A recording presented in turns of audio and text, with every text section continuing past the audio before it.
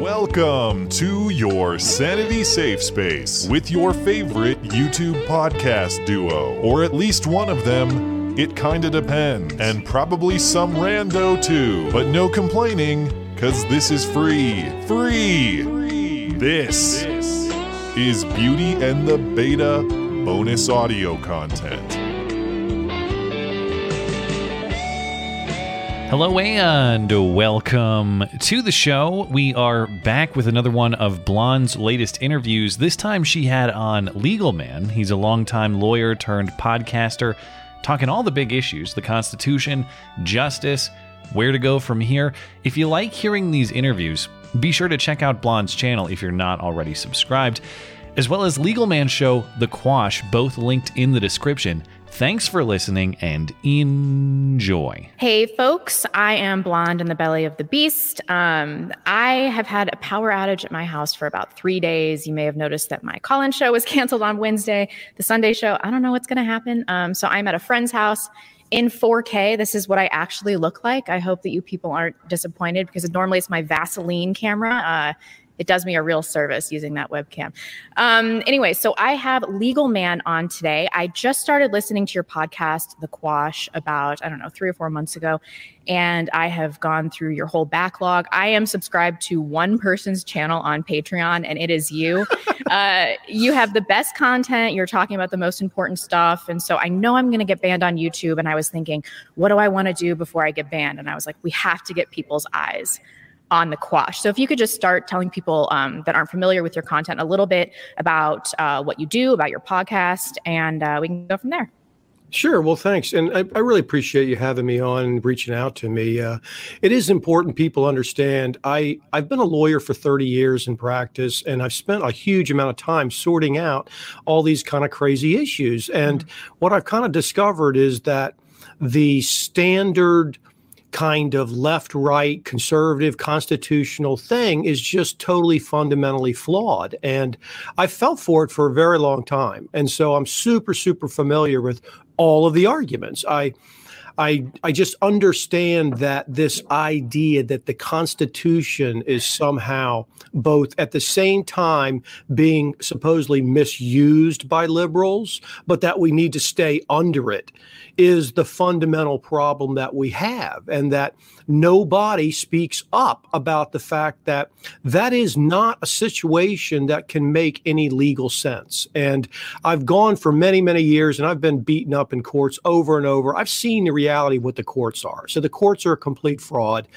and they hold themselves out to be this supposed defender of justice, but they're not. And when you are able to finally step back and see the kind of stuff that I've put together, it is that it's not so much that the conservatives are wrong vis-a-vis their arguments with liberals. They are right. Of course they're right. Yeah, the liberals are idiots. They make no damn sense. But the problem is that the conservative arguments themselves are fundamentally flawed, and not because they couldn't theoretically be true. It's because in practice, they're not true. That's all. They're just not true. And a great example of something, the kind of content I give, the problem is I've been a lawyer for so damn long. It's impossible for me to do anything except for think about things in terms of a lawyer, just like someone who's been an engineer their whole life. They see everything as an engineering. Doctors see everything as pathology. This is what happens over a long time.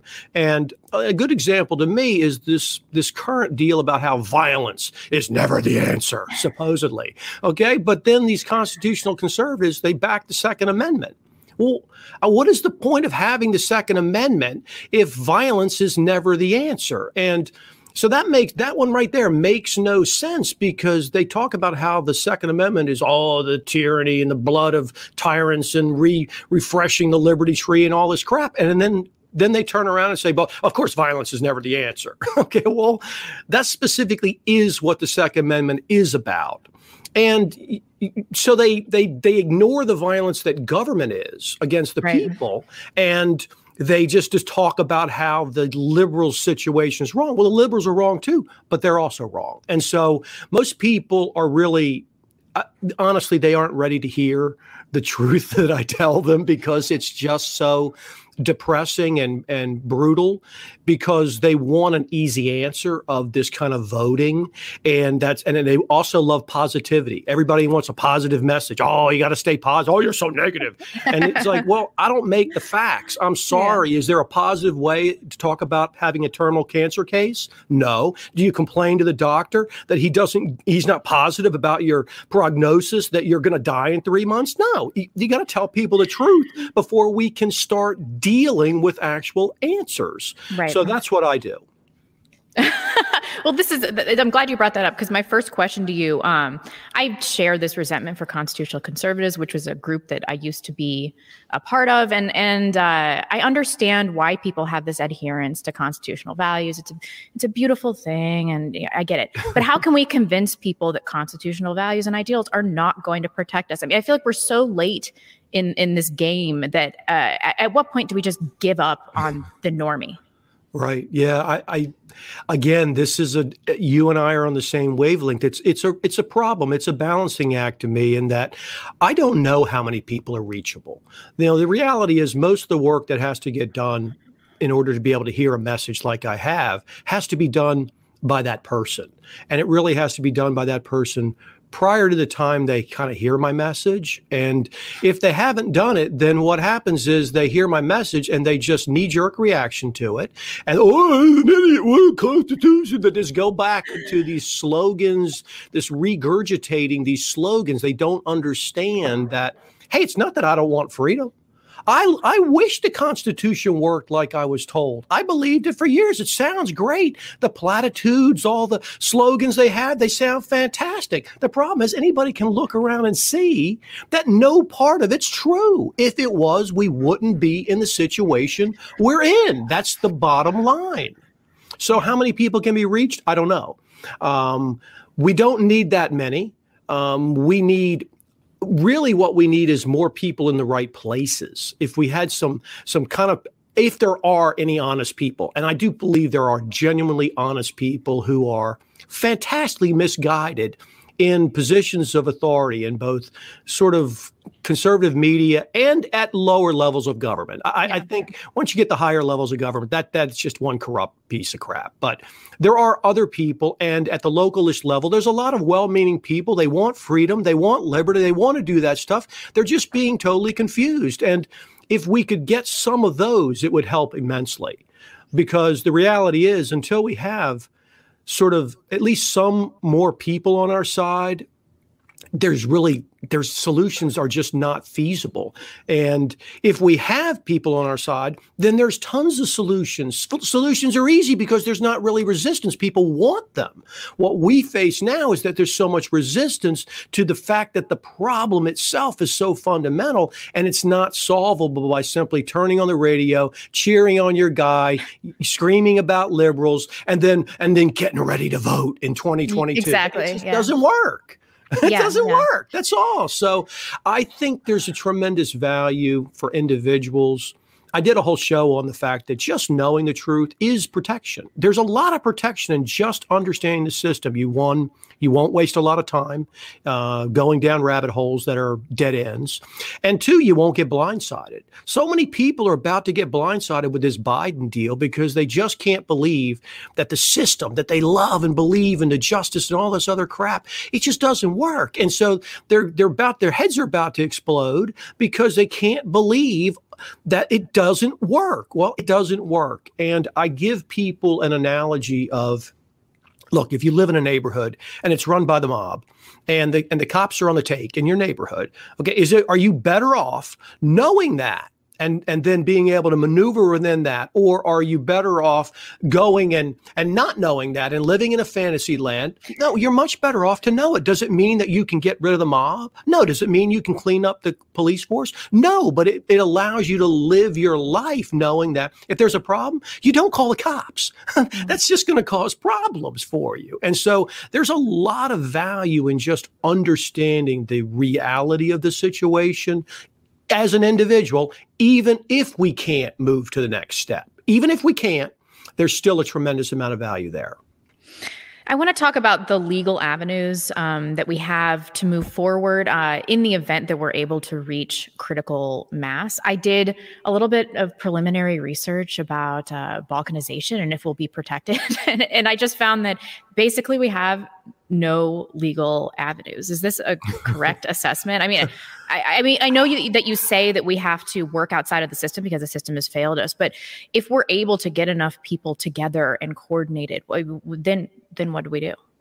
Well, I would say, and it's a good question, and I've definitely had a lot of conversations with people about this issue because people want answers. People need to be led. As unfortunate as that is, the vast majority of people do need to be led. And one of the most important thing we have to be able to do is if we can't even get to the point where you can get a single red state to secede, well, then there's really no hope. And people need to understand that the basis for keeping it all together, this insanity that we need this gigantic single government to oversee everything, that's the fundamental problem that people can't sort of mentally get past. Yeah. Every single person is like, okay, well, get rid of, what are we going to put in its place? What's your system? It's like, dude, we don't want something put in its place. That's the issue that's so hard for people to get their mind around because so much brainwashing from day one is all about this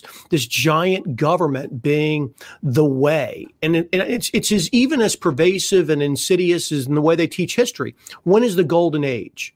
When is the golden age in any supposed ancient culture? When some tyrant gets a hold of it and he starts going around and collecting more land and more people into his system, that's the supposed golden age. When all these people around him who didn't want to be taken over were taken over. And so it's built into people from day one to think about the idea that this government we have is a source of freedom. And so they feel like they need it. And getting just even to the point where we could get one state to secede, like in Texas, there's a secession movement. It's very small. I don't know if it's controlled opposition or not. Most of the people in it probably believe that it's legitimate, even if it's not legitimate. And it doesn't ultimately even matter if it's legitimate or not legitimate. Even an illegitimate controlled opposition can be taken over and run. I mean, if people are not stupid, if they can figure out that, hey, this could be controlled opposition, but we're going to take advantage of the momentum they've gotten, and we're going to do it ourselves because we have to get to the point where we start getting secession movements. Because if you can't start somewhere, then it doesn't work because a county can't secede from the state. That's never going to work. There's no possibility. The way our system is currently set up, the only thing that can really be a next step is a secession movement. You have to be able to get that. Now, of course, the legal problem with that is you've got cases out there like Texas v. White after the Civil War that specifically says, now it's not technically a holding because it really wasn't, a holding in a legal sense is something that's essential to the issue that's being resolved. It doesn't mean that it wasn't a clear conclusion the court reached. The court reaches a clear conclusion, but it still could be dicta. So that it's not really something you'd be able to use as precedent. Now, of course, you're not going to be able to use it anyway. But in that case, the Supreme Court's language was very clear, and that is that you can't leave as a state unless the other states allow you to agree to let you leave. Right. Well, that just turns the idea of the people being in charge of what they want to do as a state on its head, in that that's left to the people in the other states.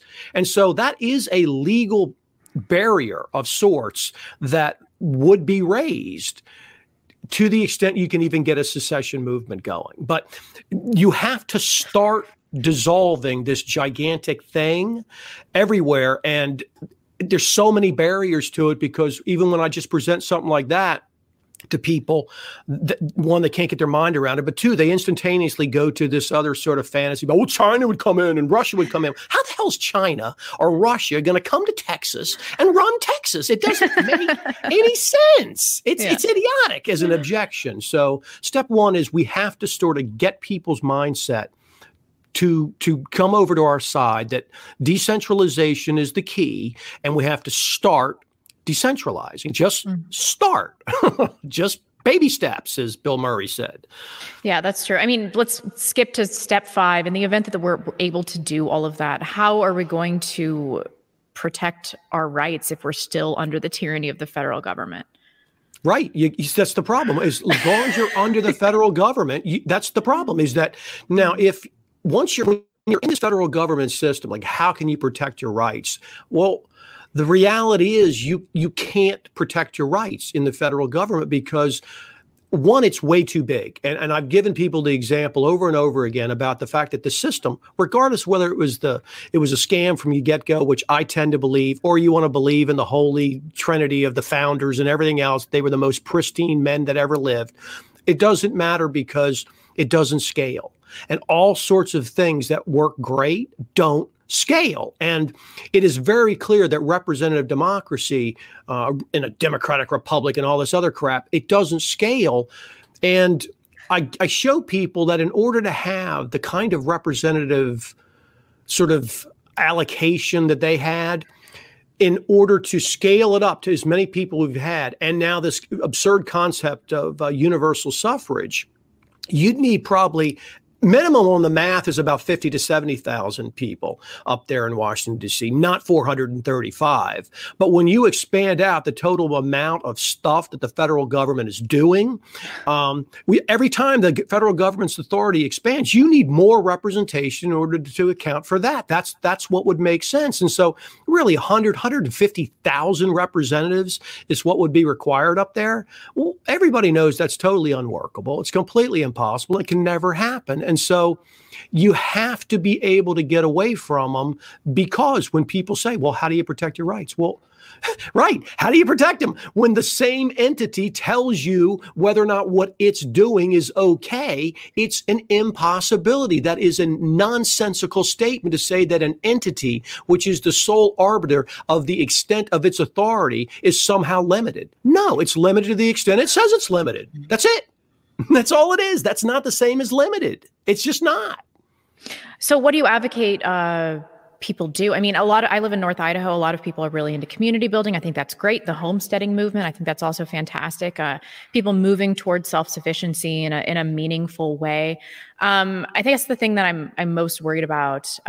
Ruby Ridge is 40 miles north of me. How do we stop these movements from getting infiltrated by the government? I mean, that's inevitable. It's definitely going to happen. How do we identify infiltration? Well, the sheriffs in a county actually have a lot of authority. They are the sort of supreme premier law enforcement officer in the county. And yeah, the feds come in, they throw their jurisdiction around and all this other crap, but they know that the sheriffs are actually in charge of those counties. And people need to make sure that they support those sheriffs and they get the right kind of sheriffs in there. And they need to massively expand the number of deputies and the ability to deputize people in those counties so they can actually defend themselves when the feds come in, because the feds aren't going to want the optics of a showdown with sheriffs in a local county when those people are on the right side. See, when they're standing on the right side of an issue, don't pick up. This is the kind of thing the federal government will do. They'll get some corrupt sheriff somewhere and they'll get him to support some extremely sketchy cause. And then they'll have a showdown with that guy, okay, to completely and totally discredit the other sheriffs and show why we need more federal law enforcement control. We need to take control of these crazy rogue counties because look at the crazy stuff that they support. And so people need to be on the lookout for that kind of thing, but they need to make sure that they first need to understand how much power there is in that sheriff. And in fact, a couple of years ago, it's probably been 10 years now, but it was one of Biden's sons was put in charge of this effort to completely and totally gut the sheriffs all over the United States, gut their authority, because they know those sheriffs really are problematic with regards to the plan to take over law enforcement. So I suspect during the Biden administration, you're going to get some kind of bogus crap that they pull up to try to start discrediting sheriffs in local areas along the same lines that I've just kind of described, with these kind of kooky, they're Klansmen, kind of just whatever, just throw some nonsense out there to discredit, because in the big counties, these big liberal counties, they already have liberal sheriffs. So they're not there to help the people any. They're already controlled. The only chance you have is in places like you are, where it's the bulk of the country. You look at those red-blue maps that they come out, damn country's red. It's red, and most of those people, they don't want the federal government in there. And if they would take control and apprise themselves of how powerful the sheriff is and make sure he is empowered and back him up, it's a huge, huge impediment that the federal government faces. That's definitely true. When coronavirus started, we had this sweeping legislation. People perceive it as law from the Panhandle Health District, which included 2 chicks that live in Washington. I'm like, you don't even live in Idaho. Women. Yeah, it's like, what are you even doing? And the Bonner County sheriff was like, yeah, we're just not going to do any of this shit. We're just like, we're not going to enforce any of this. And I was in Sandpoint the other day and nobody was wearing masks. And I was seeing signs on doors that said like, none of our employees can wear masks because they all have health conditions that prevent them from being masked all day. So come into the store. I know, come into the store at your own risk. But I think that's the only recourse that we have on an individual level, on a community level, to just be like, we're not even going to do this. But I think that there's a lot of confusion about the legality of mask mandates and emergency orders. And I'm seeing a lot of people, even in supposed freedom-loving Idaho, that are like, you have to wear a mask. It's the law. I'm like, it's not the law. Like, what do you people think law is? Who do you think creates law? And so if you could talk a little bit about that, can they force us to wear masks in the street, in public areas, outside of stores especially? Well, this is an area, again, where they make sure that the people are intentionally confused. They use something called nonlinear disinformation, which means that they release information on every side of the issue. And they have so-called authorities that they put into the news on every side of the issue. So you do some looking and it's like, well, it says it's the law. This guy says it's the law. This guy says it's not. This guy says you can. This guy says you can't. Every single possible way to keep people confused. And the bottom line on all of these types of things is it really an issue of whether it's the law or not? No, it doesn't really matter if it's the law. The only thing that matters or not is whether or not somebody with a gun from government is going to come and stick it in your face and put you in chains and take you in a cage and then force you to go in front of a government joker in order to explain it. That's it. It doesn't make any difference whether it is the law or isn't the law. It only matters what can be enforced. And so that's why these local enforcements are so key, because let's just say, like where I live is a major metro area. And the problem with this is that most of these police officers, tons of them, one, they don't even know what the law is. They have no idea. You want to get in a confrontation trying to explain constitutional reality to the guy. It's not going to work. He's not going to engage you. Okay. So for me, as a lawyer, I always look at practical reality. The theory is really ultimately irrelevant. If the last election doesn't show you that legal theory and constitutional law and all this other crap is just out the window as soon as they want it to be out the window, then I don't know what clear example I can give people. It's not about what is the law. This is the big mistake that so many constitutional conservatives and media analysis make. They give this what is a analysis of a theoretical narrative and what the outcome should be if you use the theoretical narrative. But the simple reality is case after case could simply come out and just say, well, we have clear precedent. And guess what? The court didn't hold in your favor. Now what?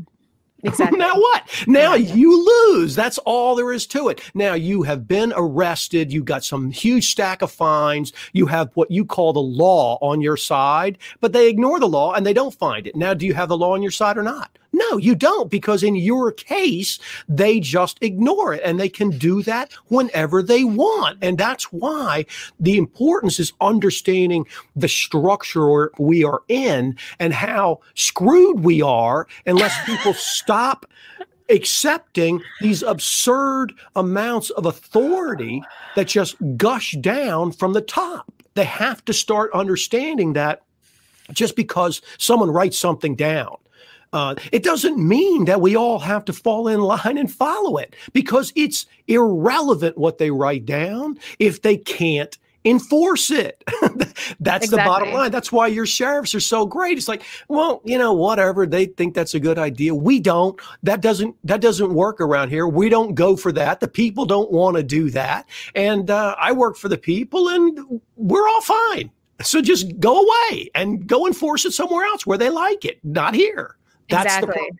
Exactly. Yeah. I had Dave Cullen on the other day, and I have this tendency to try to reason with people. I'm like, listen, all-cause mortality is down under 50. There's a 99.97% survival rate. And then I suggested, I'm like, does this virus even exist? And Dave was like, listen, Rebecca, like you are using the emotion key, or you're using the reason key on the emotion door. Like you got your keys mismatched. Do you have anything to say about that? How we can employ emotional reasoning to try to sway people? I don't know. It sounds sometimes like you don't really want to persuade the normie. And I'm sympathetic to that because sometimes I'm talking to people. I was talking to this chick yesterday. I was like, she was working somewhere and she was totally convinced that Trump, she's like, just wait until January 20th. I'm positive Trump's going to be able to pull this one out. And I was thinking like, is this bitch serious? Are you serious? You seriously think that this is going to happen, that we're going to pull this off and Trump is going to save us? And just the level of delusion, it just made me think like, why should I even bother with anybody? But do you think that we should be employing emotional arguments? Do you think that that's an effective strategy?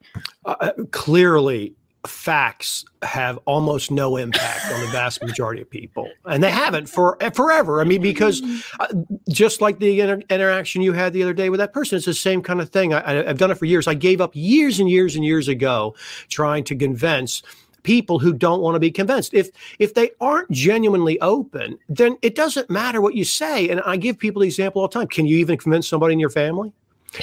How about a close friend? I have an impossible time. I have friends, well, not my longtime friends, but I have close acquaintance type of people and people in my family. I can't convince them of anything because facts don't matter. And because facts are this nonlinear disinformation. What is even a fact? Well, there's no way to know. We've been 10 months. Nobody's been sworn in.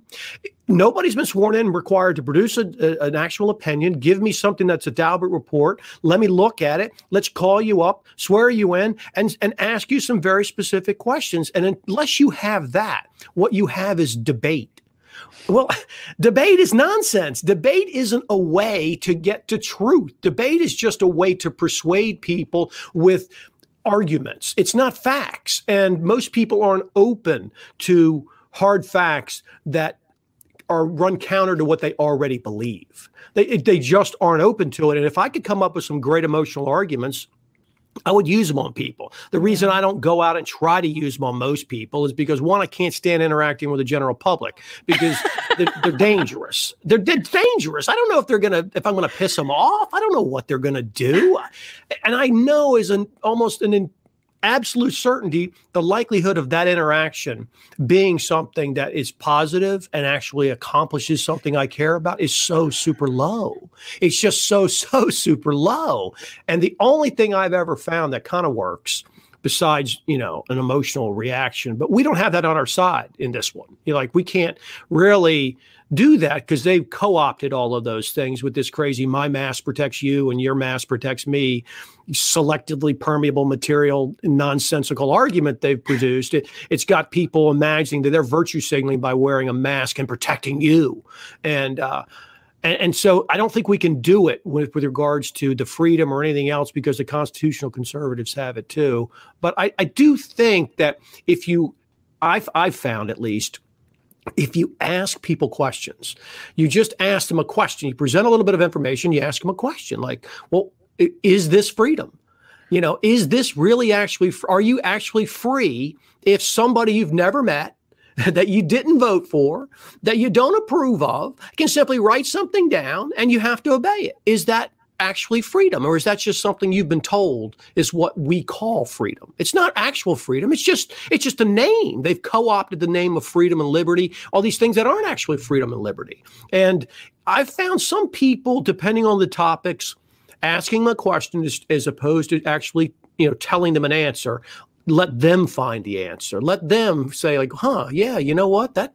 What is that? What is going on there? That is the only thing I've ever found that can kind of chip through that granite wall of defense that people don't want to admit they're wrong. Oh, yeah. They don't want to admit that crap, that they're wrong, that they've been saying all this stupid shit their whole lives, and it doesn't make any damn sense. And they don't want to admit that. You got to let them win by letting them work it out themselves. Yeah. And then relating to people's personal experience really helps. I was talking to this very overweight woman yesterday, and she was in her 70s. And she was telling me, like, I haven't seen my grandchildren in a year because I'm high risk and my husband's diabetic and they're very careful about the virus, even though they've all had it. And I was like, well, you're in your 70s and you guys have underlying health conditions. How long are you willing to do this? Are you willing to spend the last 5 years of your life never seeing your grandchildren so you can live for another few years? And she looked at me like she had never even thought about that. Bingo. Like her quality of life didn't matter. And I could tell that she was shocked that I had said that. Like, nobody had ever brought it up to her before. But I asked her, how long are you willing to do this? And she looked at me and she's like, not much longer. I'm not going to do this for this much longer. At some point, there will be a breaking point where people that have underlying conditions are like, fuck it. Like, I'm going to have to assume some level of risk to have an appropriate quality of life. And like, what crappy kids that have already had the virus and they're like, you can't see Nan because, I don't want to get sick again. And we all need to be safe. It's like, if you're in your late 70s and you've got all these health problems and everything, what is the point of life if you can't see your children, if you can't see your grandchildren, if you can't go to bridge or whatever you do? Why would you even want to eke more life out of this miserable existence? What's the point? And I really am really troubled that people, older people especially, are willing to take the decreased quality of life and stop seeing their family. It's kind of shocking to me. And I feel like there must be a breaking point at some point. Do you think that's true? I hope there's a breaking point. I mean, I really do. I've had the same kind of conversation countless times over the last 10 months with my friends. It's like, how can people be okay with this? I don't understand.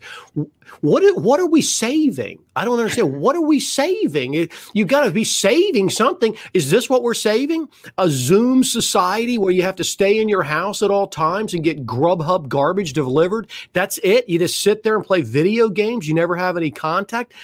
What is it we're saving? And I don't know if so many people, quite honestly, they still genuinely think that there's going to be some kind of magic thing and we're just going to go back to normal. And they think that the vaccine is going to return everything to normal. There you go. The vaccine they've been holding out hope over on all these different things. And they really think that then we're just going to go back to normal. And then it's just going to be like, oh, this is a temporary thing. And then they don't see what you or I see in that. No, this is a societal movement. They're changing. This is all over the world. This is a flu that they've locked everybody down and destroyed all sorts of things to usher in a new type of thing. And why are people okay with it? A lot of people are they don't even like their life that much. They don't even care that much. It's not even that big a difference in their life. All they ever did was sit there and play video games and watch TV anyway. A ton of people are happy to wear a mask because they're so self-conscious about the way they are and the standards they expect that media tells them to do. They actually like wearing a mask. There's a large number of people who like wearing a mask because it feels comfortable and protective to them out in society. And as incredible as that is for me to get my mind around, I know it's true. I've asked lots of different people about it. And so again, we have the problem of when you have 330 million people, trying to get agreement on anything is going to be totally impossible. It's impossible to get agreement at the dinner table. If you just have a family reunion come over, you think you're going to have agreement at your family reunion? No, you're not going to be able to get agreement about even what movie to watch, what game to play, whether to take a walk or play football. You can't get agreement about anything. And so the idea that the system is set up such that we have to reach agreement, okay, that there's only going to be a one-size-fits-none answer, that doesn't work. That's why you have to decentralize, because look, If they want to have all sorts of parts of the country where if you go into downtown LA, you go into Maskville. Everybody wears masks. They love masks. You got to wear a mask. Well, you know that. Don't go down to downtown LA. And in your area, people don't wear masks. And that's the way it is. And people get to gravitate to areas where they have more things that they like. But it always comes back to this idea, and they drive it into people night and day on media and movies, that we have to have an answer. We have to have an answer about abortion. We have to have an answer about masks. We have to have an answer about social distance. That doesn't work. You can't get an answer on your block about most things. So how are we going to get one for everybody? And so to me, all of these issues of whether we can get people to wear a mask or not, well, we're never going to get agreement about even the most basic thing. And the fundamental problem I have with the discussion that the constitutional conservatives engage in is this implication that there's a system that we all have to agree to that will produce an answer. That then you may not be happy about it, but then you get to adjust the answer. No, the fundamental problem is that there is a system that people imagine should exist to produce an answer. And there need to be at minimum thousands and thousands of answers in a country with 330 million people. Not an answer. That's ridiculous. And so that to me is a very good example of the fundamental way the narrative in the country is skewed by the fact that the constitutional conservatives have caved in and agreed to this massive centralized government. That was never, ever the agreement of the founders, the holy founders. The people who founded this country would have never agreed that we need to have one answer to whether or not we need to wear masks and socially distance in all the colonies. That never would have been on the table. That's absurd. They would have laughed you out of there, but we're moved now to the point where that is the discussion we have. And how do we get people on our side? How do we win the vote? How do we persuade? Well, they know it's impossible to persuade millions and millions and millions of people like that when they control the media. And so the answer has to be that we have to be in a system where that we're not in that situation, where we're stuck with the only answer being we have to persuade millions and millions of people. Well, hell, I just give up and go home. It's ridiculous. It's never going to happen, right? You just give up. Yeah, I mean, I've become very worried recently that the government, they're being less subversive about their agenda. Mm-hmm. I'm sure you've noticed that too. Like Fauci coming out and saying, even if you get vaccinated, you're still going to have to wear a mask. You're still going to have to social distance. And I'm like, whoa, this is really bad. Why would anybody get vaccinated at that point? What do you think it has to say about the nature of our situation that the government is no longer hiding their agenda? Does it mean it's more dire, or do they just not care because they think they have power? It's such a good question. And I really think the answer, we can't know the answer. We can't know the answer. We can speculate about answers. And, to me, I always use the kind of, what makes the most sense of what we're seeing. And, you go back to 9/11 and you look at the sort of crazy explanation they gave the people. It doesn't matter what actually happened. I don't have to get into whether it was a directed energy weapon or it doesn't make any difference. The important thing is that we can know that the official explanation is ludicrous. It doesn't make any sense. And so you don't have to go any further than that in order to know that, they will give you an explanation that makes no sense. And they've kept it going now for 20 years. And so the people are being prepared for the fact that nothing makes any sense. We're told we have free and fair elections, but then you can see we don't have free and fair elections. We're told all sorts of things. We're told the government's limited. Then we see the government spending trillions of dollars whenever they want to simply hand them out to their friends. We're told that justice is equal. And then we see that the political class, nothing happens to them. There's just, and in fact, there's a theory, and I ascribe to it only because it makes so much sense. And that is this concept of revelation of the method. Now, whether or not this is an occult concept or whether or not it's just a psychological concept that sort of Yuri Bezmenov brought us with the demoralization of society and then crisis and normalization, it doesn't matter which one you're using. Revelation of the method, the theory behind it is that when you show people that the government explanations and that the official stories are totally not true. Not by saying they're not true, but by the evidence themselves, like with the fair election, which they're shown, Fat Tony with the suitcase of ballots, just running them through the thing. And then they're told that there's no evidence of voter fraud. It's like, well, hold it. Anybody can see that. And it causes a disconnect in their mind. And so the concept behind revelation, the method, is that when people see that those in power are clearly and completely immune from anything, and that truth is no defense to anything anymore, that the lie is what gets put in and the liars get promoted, there is a demoralization that occurs in the population that starts to erode their ability and their desire to push back, because the people in charge are perceived to be untouchable and super powerful, because if they can get away with things this big and nothing happens to them, well, what's the point? Everyone just kind of packs it in and goes home. And I think that the concept is that it's been in hyperscale since 9/11, that they kind of unleashed it. There's always been lies, they've been lying about everything to people forever, but without the internet, it was very difficult to find out. Yeah, you saw the New York Times or Walter Cronkite or some other blowhard on there, and that was just, everyone just kind of got the normal story again and again and again. And so average people really weren't exposed to how fake the story was. It just really wasn't available. And since the internet, it has been available. And the theory is that they've been in this sort of revelation of the method era ever since then. And it coincides with the internet, because people like you and me can find out, oh, hold it, this doesn't make any damn sense. And, go do your research, and it's obvious to hold it. The story doesn't hold together. And yet nothing happens to them. Is it possible that people have become so demoralized that they're impervious to developing this disconnect? I said this on the channel with Dave the other day. I've said it so many times on my show. But my personal experience is not aligning with the media narrative on coronavirus. I don't know anybody that's gotten it. I don't know anybody that knows anybody that's died of it. I know some people that have gotten it, supposedly. But, nobody that I know is dying from it. The Spanish flu killed 1% of the world population. That means your mom and 2 of your friends dead.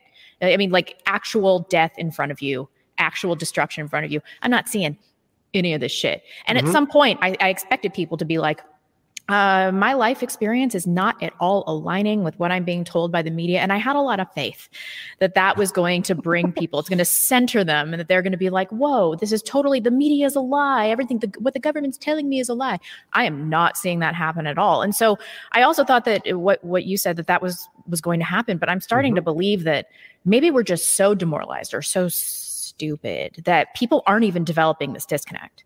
Yeah. Well, again, it's a good point. And what, Yuri Bezmenov, if people have never watched his videos, they should watch him. I mean, he was at least the narrative that we're given about him, God knows if that's true too. Could be anything, but he was allegedly a KGB agent. It's clear he was an agent who did defect, and he was in charge of the KGB's propaganda in India. And he came over to the United States, and he made a fantastic series of videos that discusses exactly this point ultimately. And he talks about how propaganda is about demoralizing the population, and that there's a point.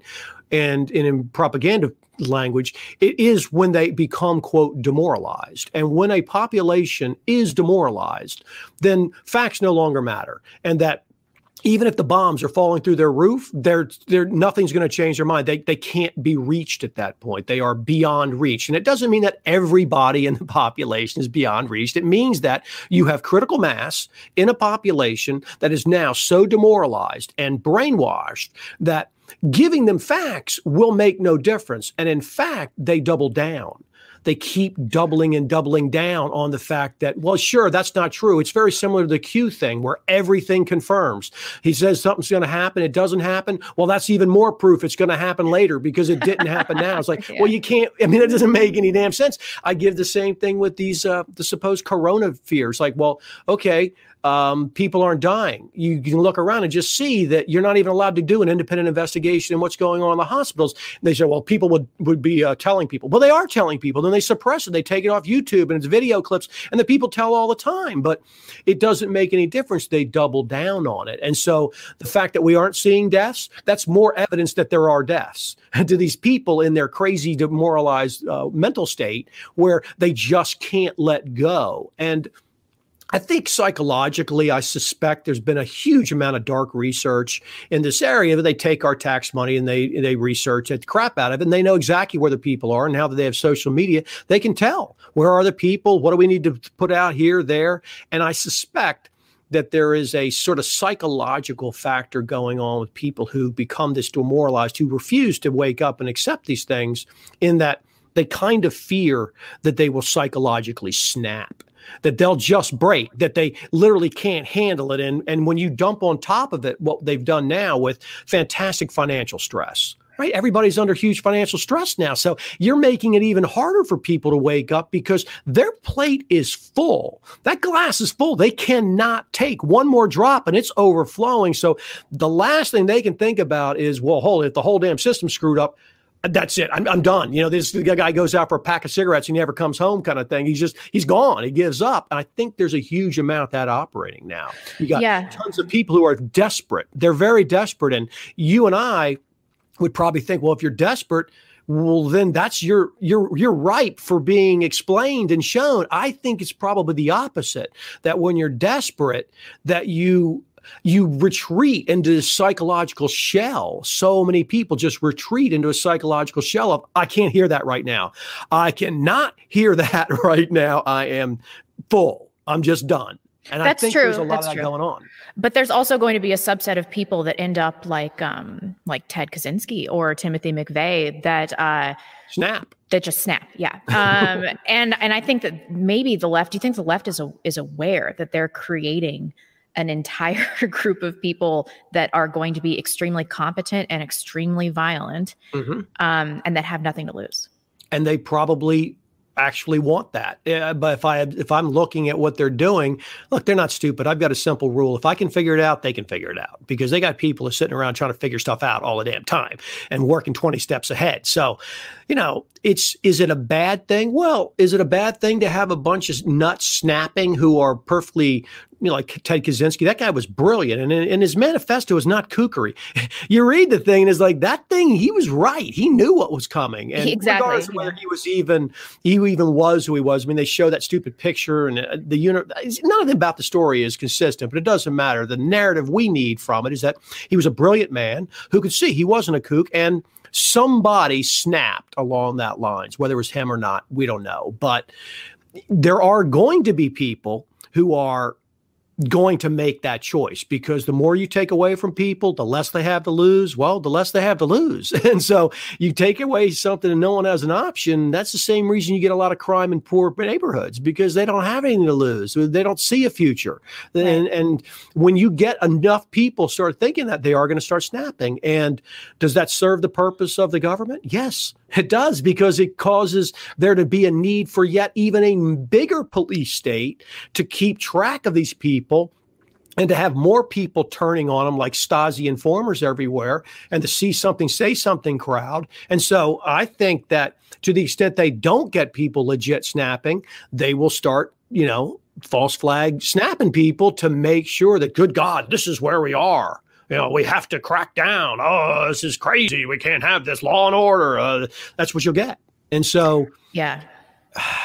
The Capitol thing just seems like it was a precursor. It was a total trap. I saw videos of them just letting people in, and I'm supposed to believe this is some massive violent insurrection. And I'm seeing, you know, I really had a lot of faith in Tucker Carlson until recently, and now I feel like some kind of moron, because I'm watching him a few weeks or like a week ago, and he's like, you know, political violence is never the answer. I was like, never the answer? Never really? The answer. Like, I don't trust you anymore. And I used to think that he was something different, but now I think that he was just a pressure release valve, and he's just a deep state piece of shit operative, like all these other people. So I don't know. Even I in this late stage was still falling for some element of media propaganda. But what do you think the country is going to look like in a year from now? I mean, how much time do you think we have before we are getting marched to gulags? I've been telling my friends that I want to see what kind of legislation they really start producing. Are they going to provide an illusion that the anointment of Joe Biden, Dementia Joe, coming in there actually saves us, and they're going to let off a little on the pressure? Or are they going to keep their pedal to the metal and keep jamming it down? And, because they can take it in a lot of different directions, I don't know. I tend to think that there's going to be a lot more resistance, excuse me, from the red state people now that Biden's in there. So they're going to have to take a slightly different tack. Like the red states are not going to fall in line because they don't have Trump up there now to say, well, these are his policies and they're coming down for the top. No, these are Biden policies. As a political matter, it's going to be difficult for them to fall in line. And so it's very difficult, in my opinion, at this point to decide which direction we're really going to take. In 5 years, it's easy to know. 5 years, we're going to be screwed way, way, way worse. We're going to have medical IDs. We're going to have these cash kind of requirements, and tons of businesses are going to require all sorts of additional things. Travel is going to be massively restricted. All that's easily possible in a 5-year time frame. In a 1-year time frame, that's much harder because they think in very long terms, and anybody can look around and see that they're not about to do anything that's going to disturb the ability to get to that 5-year mark. They're not going to sacrifice in the 1-year mark in order to know the 5-year mark's there. Right. So whatever it takes, that's what they're going to do. And there's 1,000 different ways to get there. And now it's problematic. And, you talk about someone like Tucker Carlson, who I happen to like him. I don't watch his show much, but I do like him. He's smart. He's a very clever guy, and he brings up a lot of interesting points, but he wasn't there when this thing broke out. He was falling in line. And I'm always fascinated by these kinds of people, which I discussed earlier. I think we were on the air when I talked about the fact that I never know whether or not these people are legit or not legit. It's very difficult to know because very smart people, they may be doing the same kind of analysis that you and I do, which is that, well, look, whatever I do, if I say something like that on the air, they're just going to pull me off the air anyway. Okay, so how much effect am I really going to do? I just immediately go away. Maybe in their mind, they've done a rationalization that they're in a position to do some good. They can kind of push people in some direction, but if they really start telling people the truth, they'll just get taken off the air. And I don't know how many people are genuinely confused and think they're actually telling the full truth, and how many people are holding back, and how many people are actually controlled agents who are intentionally giving us wrong information. It's very hard to know.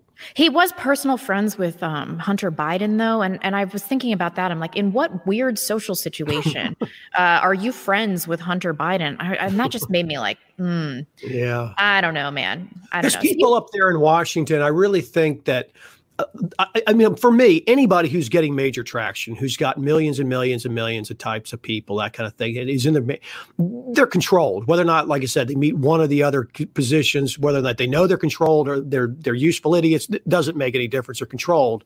And I explain things like that Biden thing to the extent that Tucker Carlson is a decent guy, which he comes across to me as. He comes across as that. Maybe he's just a great actor. I don't know, but he comes across as like a decent guy and who's kind of open to truth. And I think those people in Washington, which he's a creature of Washington, I think they're so used to the fact that the Washington situation is a game, that they are able to have relationships with people who are on the other side of the aisle because they see it so much as just this intellectual game.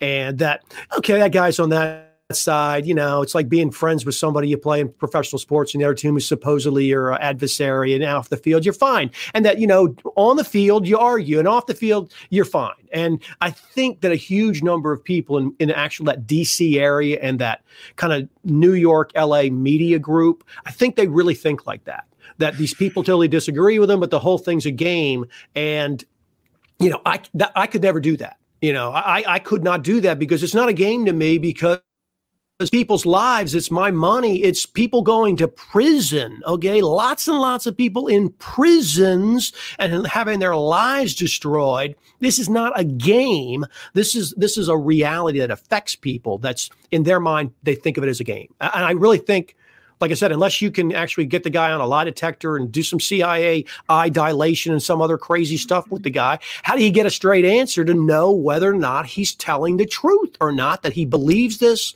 or he doesn't? We don't know. That's definitely true. Yeah, I mean, it's hard to know who to trust. And I do appreciate some of the work that he's done, but Right, exactly.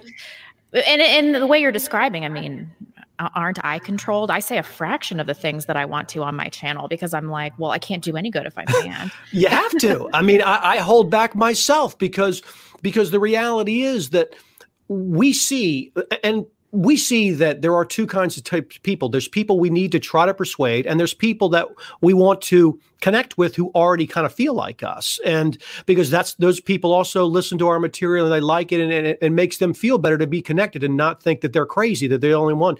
People forget there's a lot of people out there, they don't have anybody who actually can see. They're stuck in a household, and friends and stuff, and nobody sees it. They're the only people. And so, outlets like your show or mine, the Quash kind of thing, that helps people, but we also do want to reach other people.